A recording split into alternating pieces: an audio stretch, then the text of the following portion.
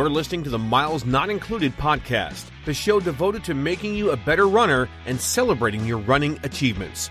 Run with us as we talk training, racing, and everything in between. Now, here are your hosts, Brian and Joe.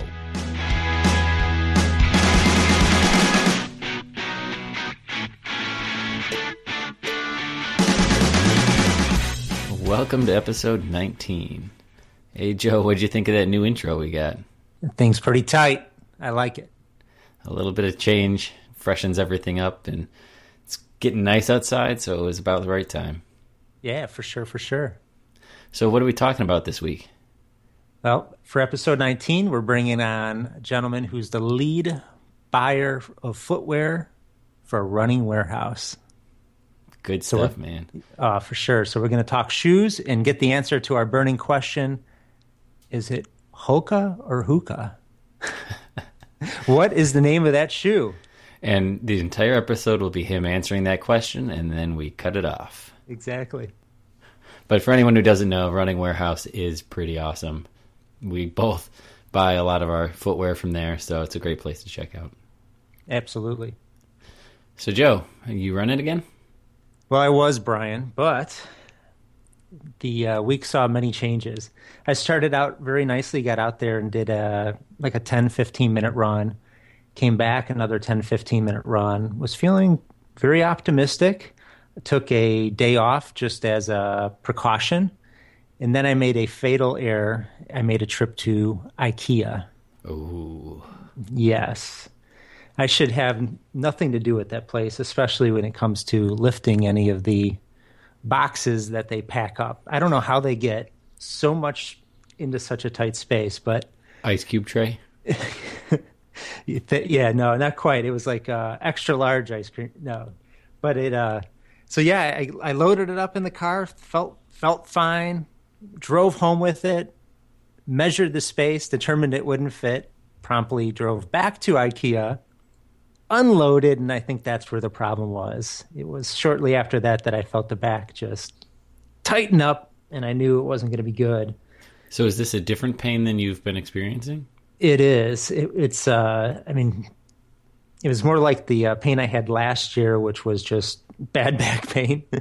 This one was mostly in the left. I think as I unloaded, I was just off balance and just pulled something a little bit there, or strained something. So I slept on it, did the icing and all that stuff, woke up Saturday still feeling it good. So I went back to the doctor. I'm getting great use of these doctors here, and got some meds. So I feel much, much better here a couple of days later, and optimistic I can get back to running. So my plan is to return, probably not tomorrow, give it another day or two, and then start back up with some 10, 15-minute runs, just make sure the body's feeling okay and everything's going well, and then I'll slowly increase it.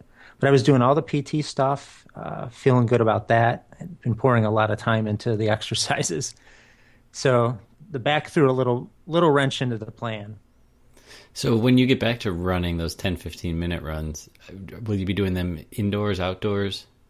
So I like to do them outdoors, and part of what I've started to try to incorporate is kind of a ballistic warm-up. I got an active warm-up from my physical therapist. So just a couple of exercises to get those muscles ready for the actual running. I had tried to typically walk a little bit, except when I was late, in which case I would just jump out of the car and go. But yeah, my preference has always been to, get a minute or two walk just to get some blood flowing. But now I'm inserting those exercises, which only take 2, 3, 4 minutes. But I figured, hey, you know what? Can't hurt. So trying to do that active warm-up, then do the run, just straight through, and then do a little bit of stretching afterwards, foam rolling, all that. Good. Well, hopefully you'll get on top of it and you'll be back out there soon. I hope so. I'm optimistic. I think this was just a temporary bump, but I got to be more careful, I guess, when shopping. When shopping injuries shut down your running. So, what were you going to say?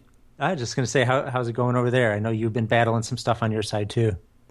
Yeah, so when we talked last, I believe I still wasn't running, and I was planning on going out for a run the next morning.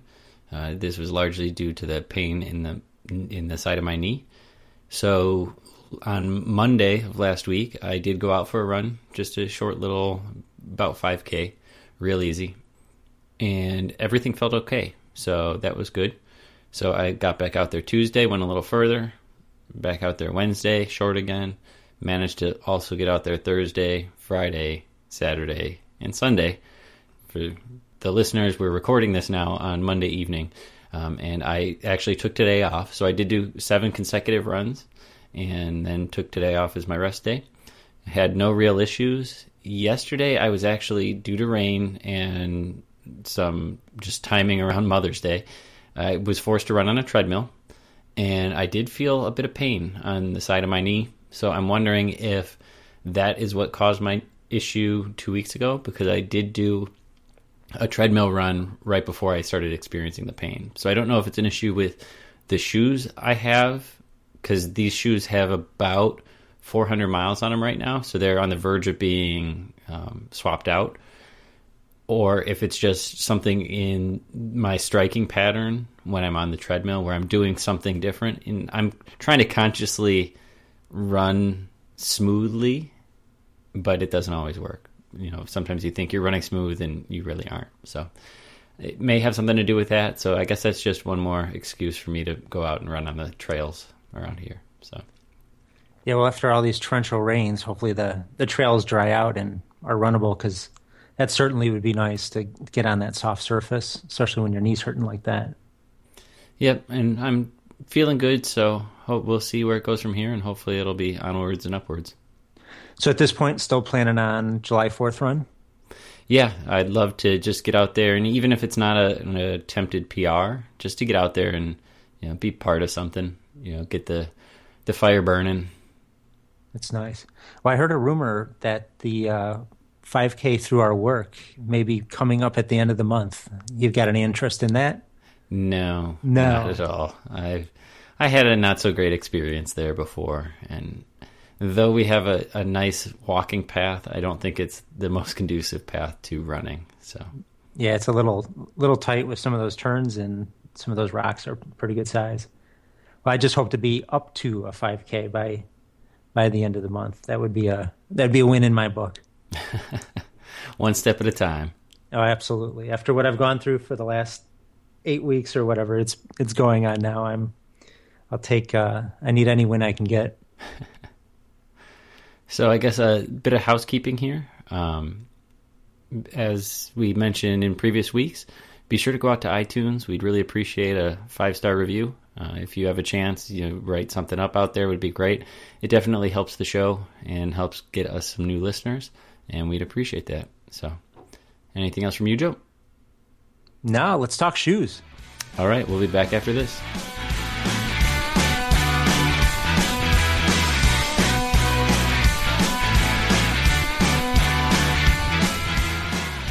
Our guest today started running in middle school.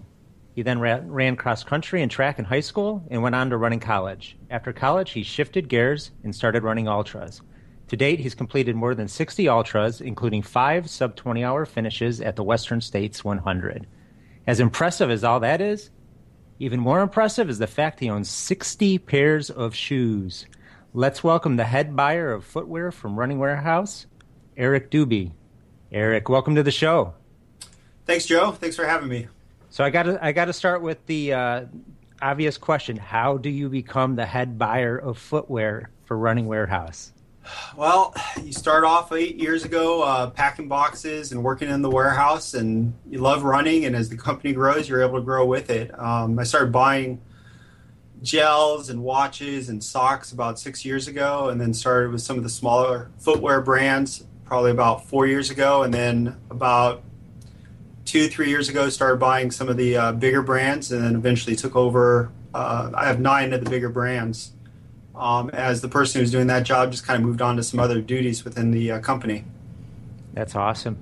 And I know you probably can't give away trade secrets there, but just in general, I mean, what kind of volume are you doing there? I mean, you guys must go through a tremendous amount of running shoes in a given month. Yeah, it's a lot.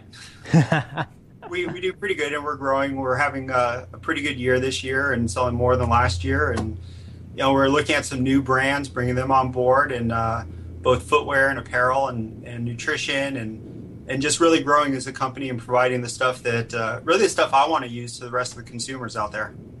That's cool. And judging by your closet, you're getting to try a lot of it out on the trails and the road. It's mandatory. I got to know what I'm buying. Gosh, so that's must be nice to have work time up. Got to go run.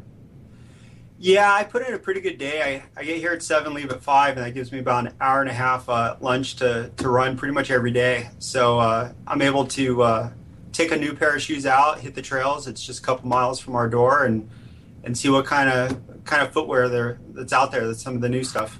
That's cool. So let's talk trends for a while here. So one of the big things that everybody is seeing out there is this maximum cushioning trend. Can you talk about where that started and where that's at right now? Yeah, sure.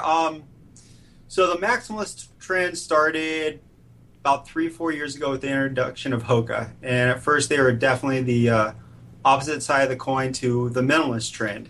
And they came out right around the peak of the minimalist trend. And I think they were the answer to those who thought that shoes were getting too light, too low to ground, and running on pretty much your barefoot was not the experience that people wanted. So Hoka is definitely the first, I would say, to kind of be in that trend, and they've kind of carried that trend over the last few years. And it's just within the last 6 to 12 months that we're starting to see some other companies come out with product that is in that same maximalist arena. To a certain extent, I still feel like it's a Hoka trend and not a maximalist trend. There's been some other introductions from some other companies that have done okay, but haven't had the same power as what Hoka has done. I think right now people are still kind of attracted to that brand.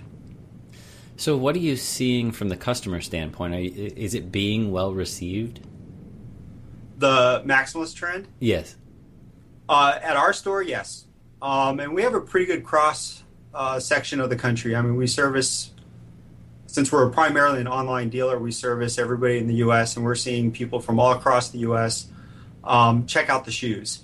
And like I said, it's really kind of a Hoka trend, and we're seeing the new Hoka model, whatever one they're introducing, kind of lead the pack right now.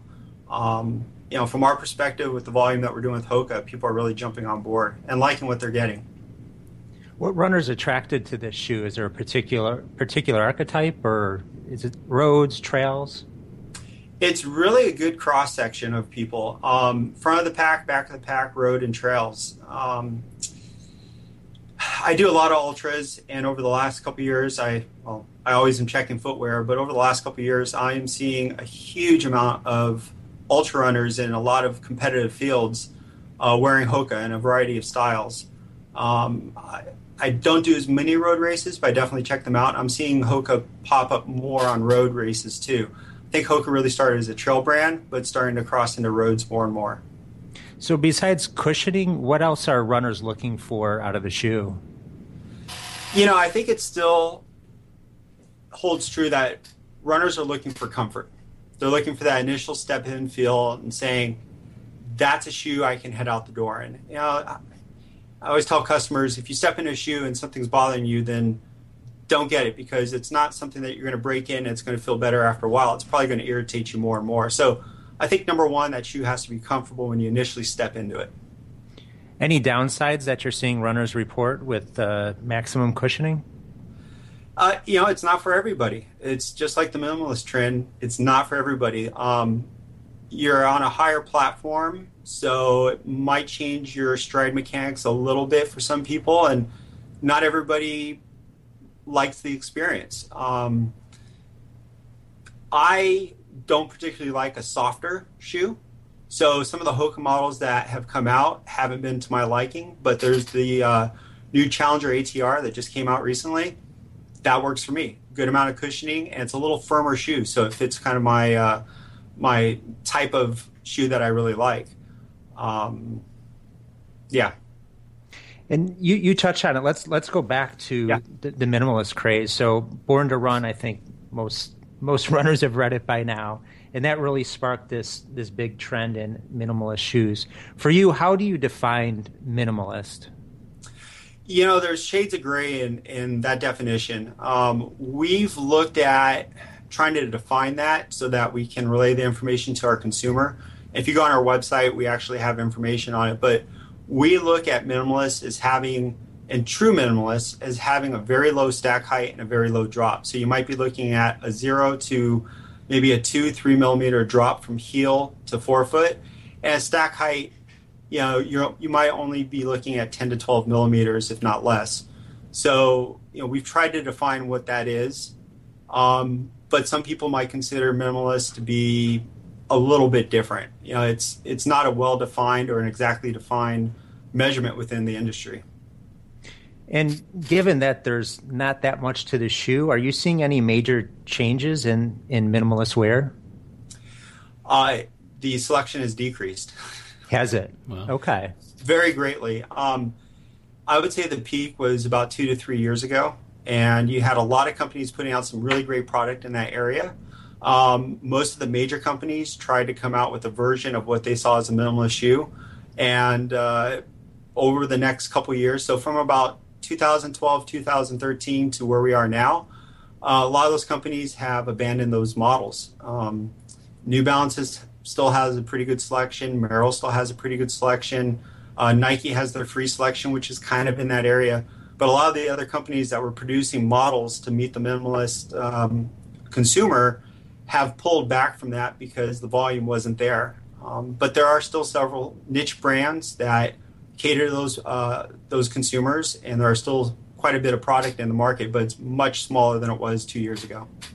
Do you see that trend continuing? Are we on a downward slope, or have we bottomed out? As far as minimalism, Mm-hmm. I would say we're probably at a level, at least from what we carry, we're probably at a level that we can sustain now and won't see too much more shrinkage. But we only have a handful of models that I would say are truly minimal shoes, where you're talking about those who are kind of all on the range of a barefoot runner who just want a little bit of protection. I think we've kind of seen the bottom. So what's the storyline there? Are these people who are runners that wanted to try the minimalist, they try it and they go back? And if so, what are they just reverting back to what they've always run in? Yeah, I think they've reverted back to something that they want, that they always ran in, or are looking for the new experience. Trends happen, and minimal running was a trend, and people, I think, looked at the book and thought, this is an experience I want to try. They tried the form changing that minimalists talked about, trying to get more on your forefoot, work on your form. They tried these things, and in my opinion, and what I've seen is really people want to go out, run, and feel good. If you're spending a lot of time trying to work into a shoe, just doing a couple miles at a time because you need to build up muscles, and you want to work into a new form, and you want to work into all these aspects that minimalists kind of needed to do in order to be successful in the shoes, I think it got to a point where people were like, it's not for me. I want an experience I can just step out, go for my run, and not worry about form and a lot of these little things. The casual runner doesn't have a lot of time to maybe spend on this sport. They want to go out the door, get their run in, and be done with it. So they kind of backed off those minimalist shoes, which don't really provide a lot of protection to the ground, especially if you're heel striking, especially if you're a heavier runner, and went back to their traditional shoes, or now they're investigating the maximal shoes. And that's a great point. And I think Brian and I have seen this in our running circles. I mean, the people who experiment, people have ridden kind of that pendulum swing from one side to the other. So do you think it's any accident then both of these trends we're talking about really started off-road? No, I think the trail runner is a segment of the population that is very much growing. And they're looking for experiences out in nature. They're looking for a way to maybe to connect with the surroundings, and they were intrigued by the idea of here's another way to run that can maybe get you a little bit more connected to what you're running on and running in. yeah, I still see a lot of people out on the trails running in minimalist footwear, and I think a big portion of the people who are real minimalists are still running on the trails quite a bit. Yeah, I don't know how much you guys ran in minimalist footwear. I did a bit just to experiment with it. And running on the roads in a thin shoe can be kind of a rough experience. It can be harder to recover from, especially if you're older, you're not as flexible. I mean, a lot of these little things. Yeah. Yeah, I'm pointing at myself right now because I meet all of the criteria outlined there. Yeah, I used the Nike Free for a little bit, more as a tool, though, just to try to strengthen the foot. But yeah, I never really had the courage to adopt it and bring it out onto the road. You know, you mentioned the word tool, and I think something that the industry has really taken away from the minimalist movement is you have tools in your tool bag for a certain job. You have lightweight, low-profile shoes for some runs. You have other footwear for your daily runs. You have other footwear for longer runs.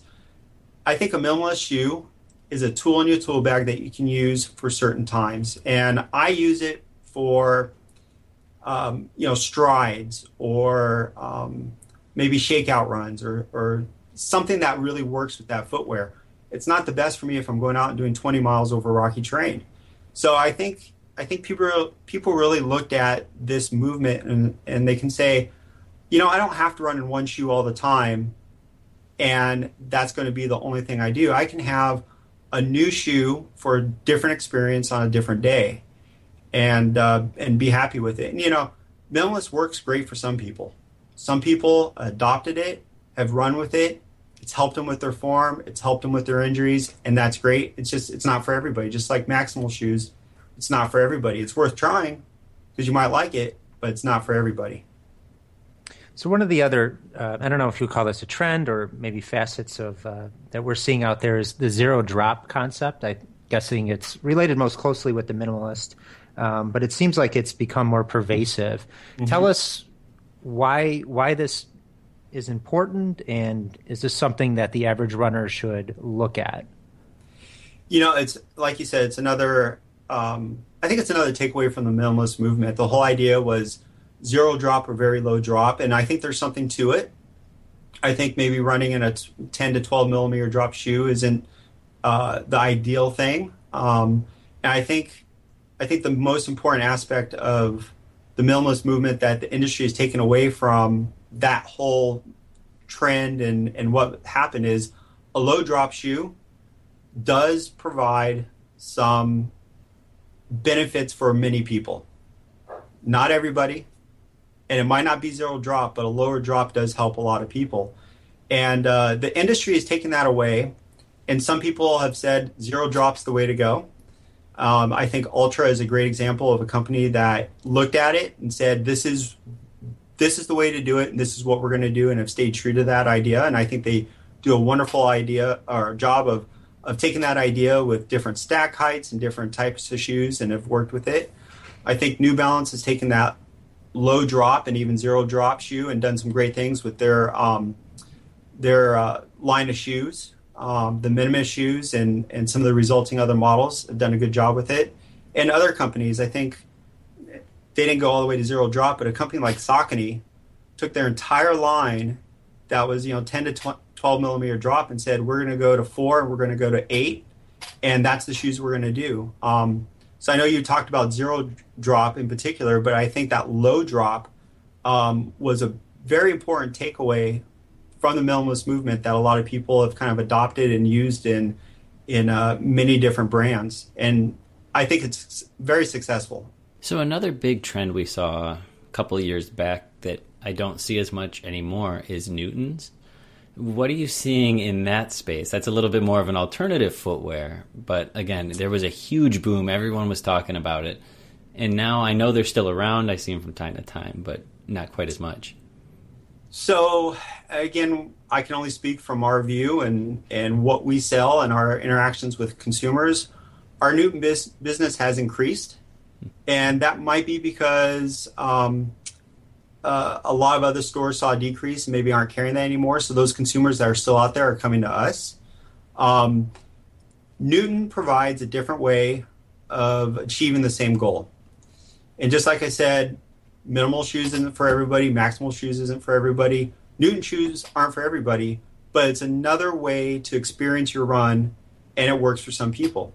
I think the best thing, and I'm going to pick on Hoka, Ultra, and Newton for a second. I think the best thing these companies have done is they've picked a way to provide a new experience for the consumer when they're running, and have stuck to it and have developed it, and they found their niche, and they found their consumer, and they've stayed true to it, and they've built their brand.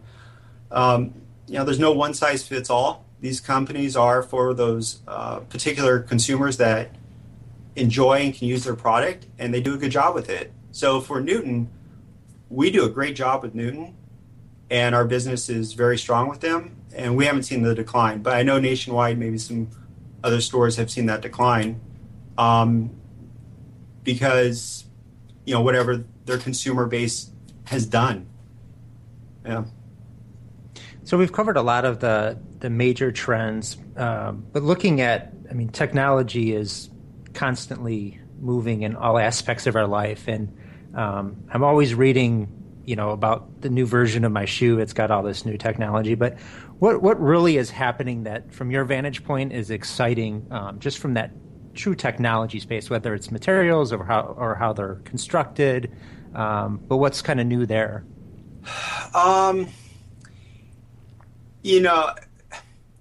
Minimalist was exciting and new. Maximal shoes is exciting and new, and that's still being developed. As far as technologies, I think the Boost in Adidas has been an interesting technology that really stands out.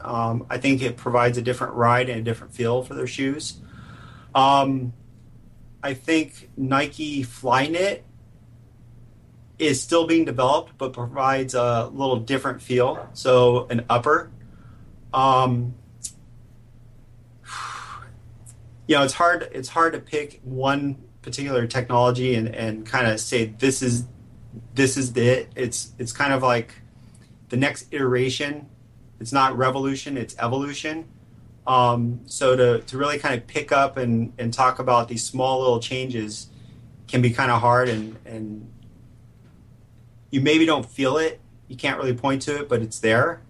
So, you're talking about what's the new technology. I can't put a name on any one thing that really stands out. It's just a bunch of little changes that the companies are constantly making to their existing technology that's good.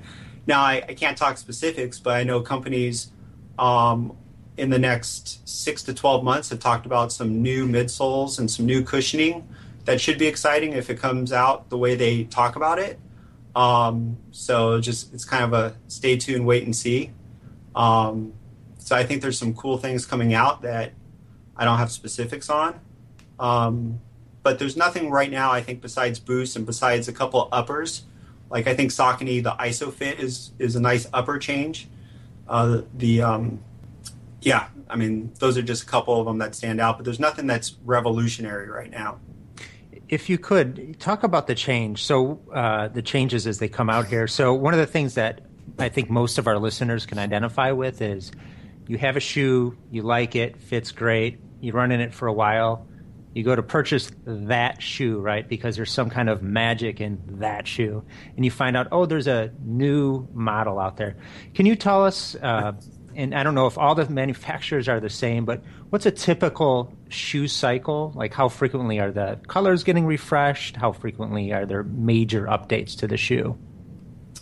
Generally, a shoe is going to have a 2-year life cycle for the midsole, outsole. So you're going to have a shoe, and it's going to be in for 2 years, and then every year the upper gets changed. So I'm trying to think of a good shoe that just came out. So let's take a look at the Saucony Triumph. I was looking at those today.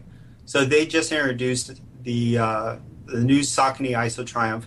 Typically, you're going to see that new platform out for 2 years, and next year you should get an upper change. So a 2-year cycle for midsole, outsole, 1-year cycle for the upper. In between, you're going to have a 6-month color, maybe 2. So every 6 months you have a change there. A brand like Nike, which does such a bigger volume, you're going to usually have new colors every 3 months. So they can put out new colors every 3 months, a new upper every 12 months, a new platform every 2 years. That's very typical, but some go a little longer, some a little shorter. They might have a need to change the platform every year. All right. And this question might be a little general, hard to answer, but one of the other things I think most runners will associate with the new shoe buying process is they go back and their shoe has gotten more expensive.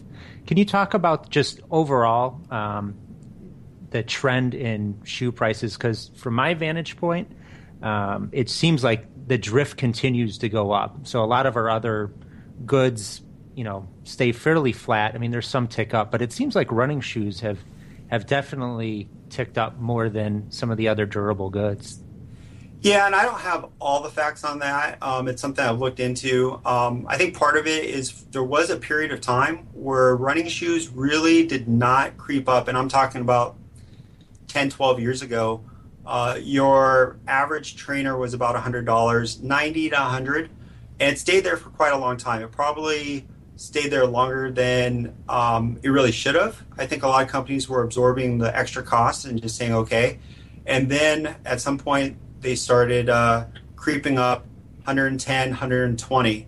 A lot of models right now are at $120, and they look at that and say that's kind of the average point. And then you have the shoes that are 150 and 200, kind of the high end. Throw all the technology in there. Here's your super plush, super cushion shoe, 150 to 200. But part of the reason for the increase in cost is I think it has started costing more to produce them. A lot of the factories over in Asia that produce them are starting to improve work conditions. Costs are going up there, workers' wages, which good for them. And somewhere those costs are going to get transmitted to the consumer. So we're seeing those increases in price. And there's other factors too. Gas prices go up, so the cost of transporting the product, whether stuff's being flown in or shipped across, is getting more expensive. So we're seeing that trickle. Every year, every couple of years, every 3 years, you're seeing your same model go up a little bit. So I've got a two-part question. Okay. First, as the technology is changing, are you seeing longevity of the shoe as you're wearing it increasing? So like miles per pair of shoes. And then the second half is, what do you see as a average lifespan for a shoe in terms of mileage?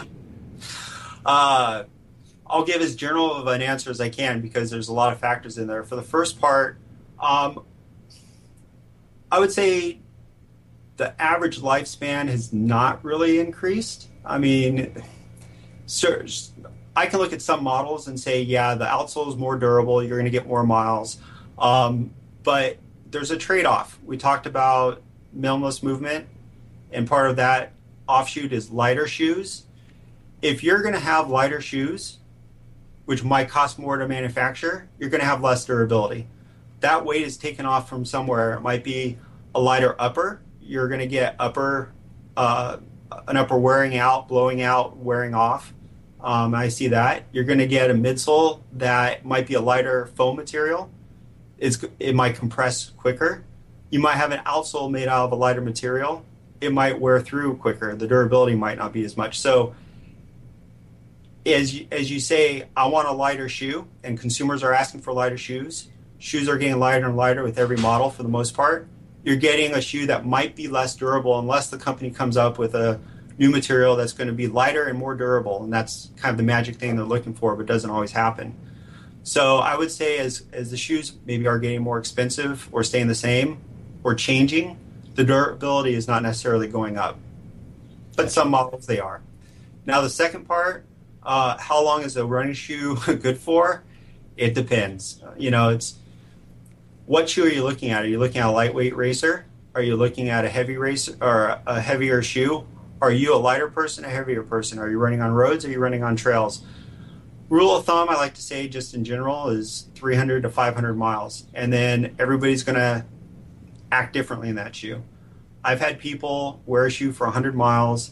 And you look at it, and I couldn't do that in 500 miles, what they've done in 100. It's their stride, and it's the way their body mechanics interact with the shoe and the road. And they just wear through it. And usually if they're not happy with the performance of that shoe, and I can determine that shoe is not truly defective to wear out that quick, I just tell them that shoe may not be the right shoe for you. There are other shoes that you may interact better with that may provide more durability and a longer life. But to go back to your original question, 300 to 500 is just that generic, basic guideline, and then you just got to go from there. So maybe the more appropriate question would be, how do I know when it's time to transition to a new pair of shoes? You know it's time when your knee starts hurting. The trick is figuring that point out and then stopping 10 miles earlier. You can look for wear signs. The upper, the midsole, the outsole, your wear pattern. You just get to know what that looks like on a worn pair of shoes, and you check your shoes periodically, and you say, okay, this look indicates that I need to change shoes, because I can tell based on my stride pattern, I have an excessive amount of wear maybe on the toe or the heel or whatever kind of stride I am, wherever that landing point is. Or, when the upper rips clean off, then it's time for a new pair. You just have to kind of know your tell on those shoes. So mentioned earlier, I do have about 60 to 70 pairs of shoes that I run in. I keep track of mileage on each pair of shoes, so I can go back and I can say, hey, you know what, for me, my favorite shoe is the Asics DS Trainer. I can get 450 to 500 miles on it. I know in that range, I'm getting rid of them before they bother me. Another shoe that's lighter, it lasts 300 miles. I have that kind of figured out. I keep track of my mileage. I get rid of it. So the best thing to do is to really know how your shoe interacts with your foot and what it feels like, and yank it before it gets to that point. But it does take some experience. You mentioned surfaces. Do you have kind of rules of thumb? For example, if I'm running on a treadmill full-time versus a road? I mean, why would you do that? Well, yeah, it's a great question. Well, more appropriately, you may have a special pair of shoes. I'm not this person, Brian, right? Well, you may have a special pair of shoes designated for the treadmill, because you can't get the room dirty or the treadmill dirty with your outside shoes. Otherwise, your wife may yell at you. So, I mean, I look at, I'll put 500 miles on a pair of treadmill shoes, so they haven't touched the outside, and they look like they just came out of the box. Yeah. And in that case, because you're not getting the abrasion on the outsole, it just might be the midsole has been crushed. And, that's where rotating shoes can extend the life, because that material in the midsole can actually rebound if you give it 24, 48 hours. But at some point, that midsole, it's foam. It's going to crush down, and you got to change it out. Like, people will say, oh, it doesn't look like it's worn, but that midsole is not providing the same amount of cushioning for you. And at some point, you can say, hey, my body needs that cushioning. It's not there anymore in those shoes. I got to get rid of them. And again, visually, they may look fine. It's just knowing that shoe and how long you can last in it. There's people that put 1,000 miles on a pair of shoes, and the shoe might be held together with almost duct tape, and they're fine with it, and they don't have any injuries. They might be a little bit more biomechanically efficient. They may be a little stronger, and maybe work for them. Somebody else can put 200 miles on that same pair of shoes, and they need to get done with it. Again, it really varies based off a lot of different factors. Eric, you just touched on this. So there is some truth then in rotating shoes, letting them rest? Yeah, I can't point to any particular study, but just from my own experience, if you're wearing the same pair day in, day out, I think they lose their life a little bit quicker. And if you give some breathing time, allows it to rebound a little bit, you're going to extend the life just a little. Not everybody can rotate through 60 pairs of shoes, but at least 2 or 3, I think, is a good idea. Well, I was just going to ask you about that. So how on earth do you select a pair of shoes for that run? Is it what you're wearing? Is it the day of the week? No, but how? It is. Am I doing a fast pace or a slower paced run? Am I going to run on roads and trails or just trails? How am I feeling? Do I need a little more cushion shoe, or am I feeling fast and I want a lighter shoe? I'm very lucky that I have a selection like that, and I really, every time I put on a pair of shoes for a run, I can think, okay, how am I feeling? What's it like outside? Where am I running? What's the right shoe? I have maybe about 15 pairs under my desk here. The rest are sitting at home, but I'm able to rotate and kind of pick that one pair of shoes that's going to suit me for that day. But I would say, just in general, having a minimum of 2 pairs of shoes is a great idea because you are able to switch it up. Without going into long explanation about training, if you give your body different stimulus, your body's going to have to adapt to a different stimulus. Adaption is good.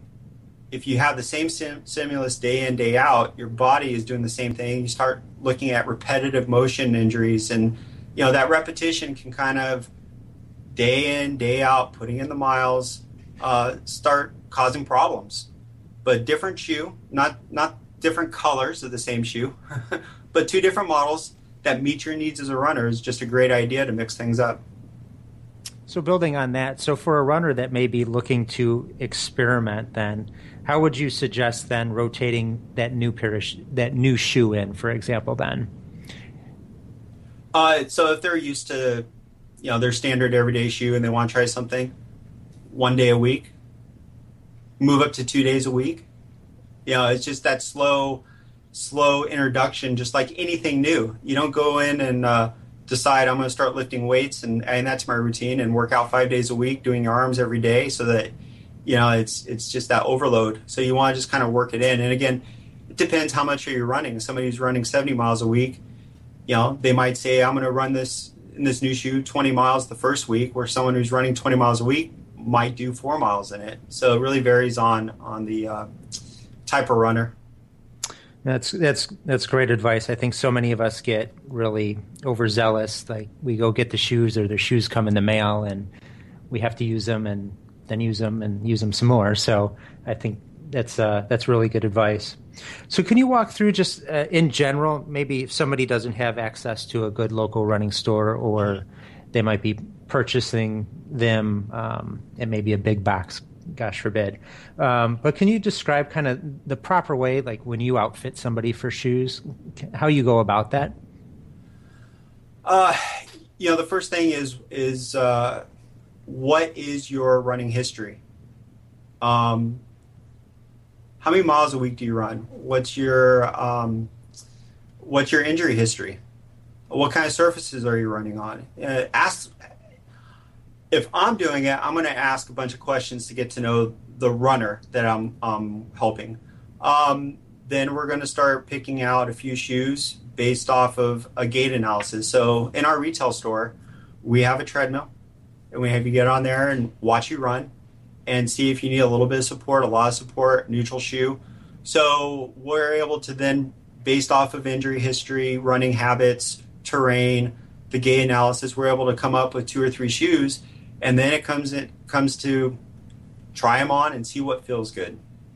And sometimes, the shoe that I think you need isn't the shoe you need, because you put on a shoe and the one that feels good and works is the one that you need. But we can narrow it down and give you a selection.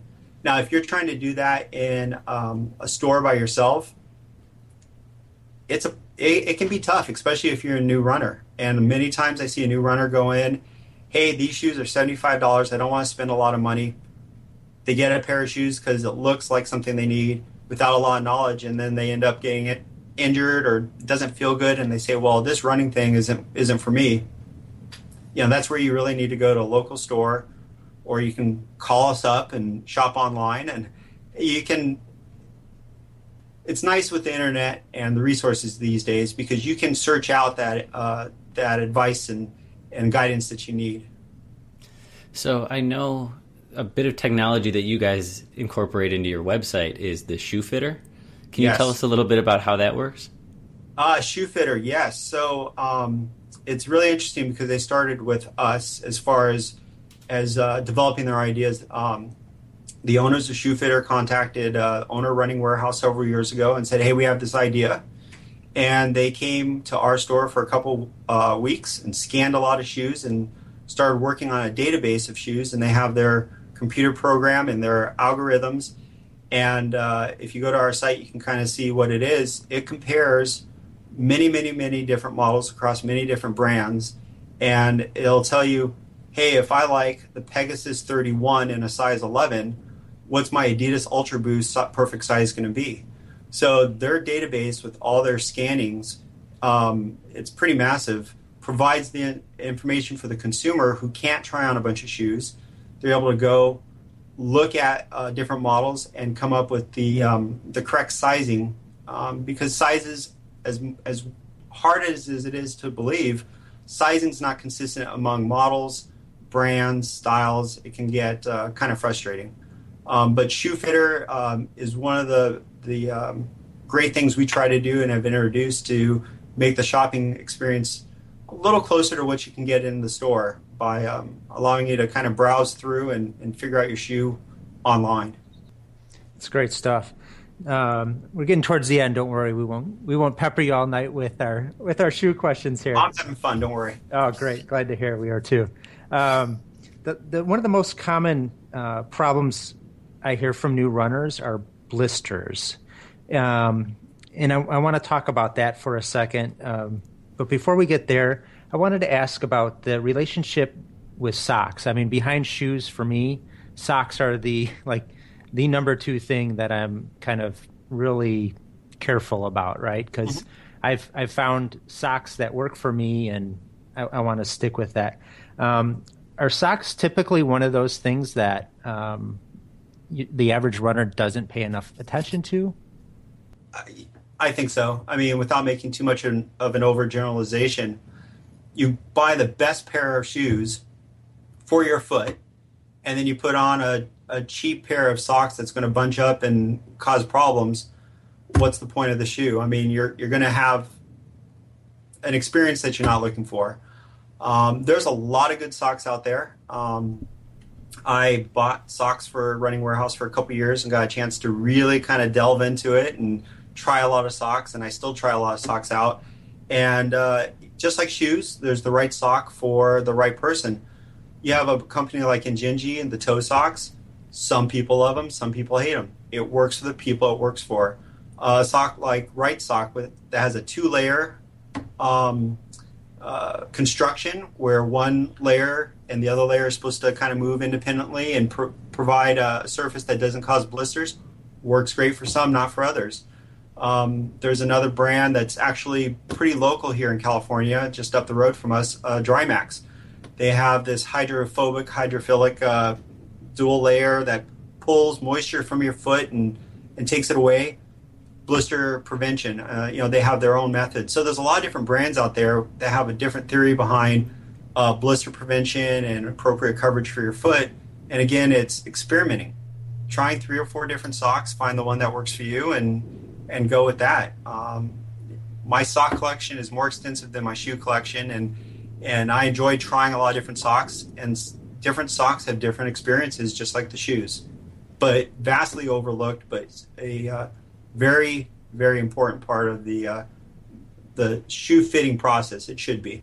And I think you hit on it. I mean, price, when you look at socks, the prices can be a little bit eye-opening if it's the first time, because you're looking at this thinking, oh, this is for a pack of 3. No, this is for a pair of socks. A $12 pair of socks? What are they doing? But again, a good pair of socks should be durable, should last you a while, and should help. If you're going to get a blister, you're not going to have a good experience. So it's just part of the process. Yeah, so you kind of touched on it with the socks then. So if I'm a runner and I've tried this and I've tried that and I'm still getting blisters, like how should they approach it?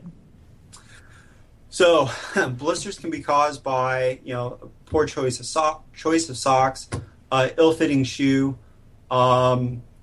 It could be your foot's problem. A hammer toe, your second digit longer than your big toe. A lot of different problems. So it depends on what is causing the blister. Some people, my wife, unfortunately is just going to blister when she runs. She's tried a lot of different things, and it's gotten to the point where she's accepted it. She's kind of gotten over it, and she knows she's going to lose the toenails during her races. For some people, they're just going to blister no matter what they try, and it's unfortunate, but their feet just aren't built maybe to take that pounding, the skin, for whatever reason. Some people put lube on their feet and Vaseline and stuff to prevent the friction, and that might work. But when you say if they get blisters, there's a lot of different reasons and a lot of different solutions. It's really just kind of analyzing that particular person. I don't blister, so I'm lucky. That's terrific. So you mentioned blistering with ultra distances, but if you're looking at the typical runner that might be running 15, 20 miles a week and maybe doing a 5K or 10K, is there a reason why that runner should be getting blisters and or problems with toenails? It could be as simple as ill-fitting shoes, something that's too small, something that's a tight toe box. It could be a sock that's not fitting properly and causing, there's a lot of different reasons. So it's hard to point to one thing, but that's where a good conversation with that person needs to take place. Gotcha. So at those distances and those types of events, you shouldn't just be accepting that's how it is. Most likely, there is something going on there. For most people, that could be fixed. Yeah, you can find a solution, and it might be the sock, it might be the shoe. Those are the two main things, or it might be, it could be something with your foot that needs to be looked at. But usually it can be fixed, but not in every case. But it's experimenting. It's just like I said, not every shoe is going to work for somebody. Not every sock is going to work for some people. Not every sock, the way it interacts with the shoe, is going to work for some people. It's mixing it up and trying different things. And really it's having that one-on-one discussion with somebody that knows the sport and can offer solutions for your particular problem. And that's where a local running store is big, making a relationship with them. Writing into a company that's online that has knowledgeable people that can help you. It's really that one-on-one experience to kind of delve into what's the cause and what's the solution. Most of the time there's a solution. So a quick question. What if you could give any one bit of advice to our listeners about picking their shoes, what would that one bit be? Get properly fitted at a store that's knowledgeable, whether it's online at your local store, or maybe you don't have access to either of those things, and you have a friend that's a runner and can take you into a store that just sells shoes where maybe you're not going to get the personal help, but your friend's going to help you. But it's talking to somebody knowledgeable to get the information you need to be successful. Because you see it all the time. The new runner gets a bad pair of shoes, goes out, runs as hard as they can, gets hurt, doesn't have a good experience, and wonders why the rest of those crazy people are doing it. And usually there's something that you can do to kind of help them get into a better situation so they enjoy it. But it's talk to somebody knowledgeable. Listen to you guys. So the most important question of the podcast, given the crazy looking running shoe trends, just the bright colors and everything, of your 60 pairs of shoes, what is your favorite looking shoe? Wow. So many times I don't go for look, I go for function. The look is a byproduct. So if it happens to be a shoe that I want to try out and can try out, whatever it looks like, it looks like. Just from pure aesthetics, I think the Hokas are pretty crazy looking. I'm looking under my desk to see if I have anything here. These are pretty tame by my standards. I don't think I have one that's really that crazy looking, but then again, my standards might be a little bit warped compared to some others. Yeah, I think you've probably seen it all, right? So at that point, everything looks normal. Yeah, I look at something like, I don't know if you're familiar with the Asics Noosa shoes that have the bright, very much a trendy shoe and stuff. Those are kind of crazy. I'd wear them if I had them, but I don't have any of those. I can point to some crazy looking shoes, but they might not be in my collection. And actually, as we wrap up here, I had one question on that one. So I'm a big Mizuno fan, and I notice you can get shoes overseas. They might look very similar to a U.S. model, but either some slight difference, either in aesthetics or in the actual construction. Why is that? Is there that much difference in U.S. taste and Japan or Europe's taste, and how our foot works? Yeah, so different markets have different consumers and different tastes. So in the U.S. market, the people who are bringing in the product, and they have a range. They make a selection that's going to satisfy the consumers in the U.S. And in some cases, a shoe that's in the Asian market or another market may not actually work for the U.S. market because there are differences in foot shapes. So different last shoes, and especially I think some racing flats that you'll find in Japan aren't in the U.S. because of fit problems that you'd experience in the U.S. But one of the things that we've done is we've opened up a headquarters in Europe, based in Germany, and we're having access to different styles of shoes that are global, but maybe not in the U.S. market. And we're looking to bring some of those into the U.S. market so the consumer can check them out and decide on their own if they like it or not. So we're hoping in the next 3-4 months to have several styles that you're not going to find anywhere else that are over in the Asian market and now in the U.S. That's great stuff. We'll be on the lookout for that. See, Brian, and you thought I randomly picked Germany for my next trip, didn't you? Well played, Joe. Well played. It all makes sense. Well, Eric, we really can't thank you enough for taking the time to join us. This has been awesome. My pleasure. I enjoy this too. It's my first attempt at this, and it was fun. All right. Well, we'll keep you on speed dial and bring you back because you've got a terrific wealth of knowledge about shoes, socks, and a ton of other things. So awesome. Love talking about the sport. So anytime, hit me up and we'll have another call. Appreciate that. Well, that does it for another episode. Follow us on Twitter. Brian is at RunGooseRun, and I'm at MickRunner26. Until next time, keep running. Want more info on the podcast? Head over to milesnotincluded.com. Are you on Twitter? We are too. Find us at MNI Podcast. Any questions, comments, or even like to be a guest on the show? Hit us up at podcast@milesnotincluded.com.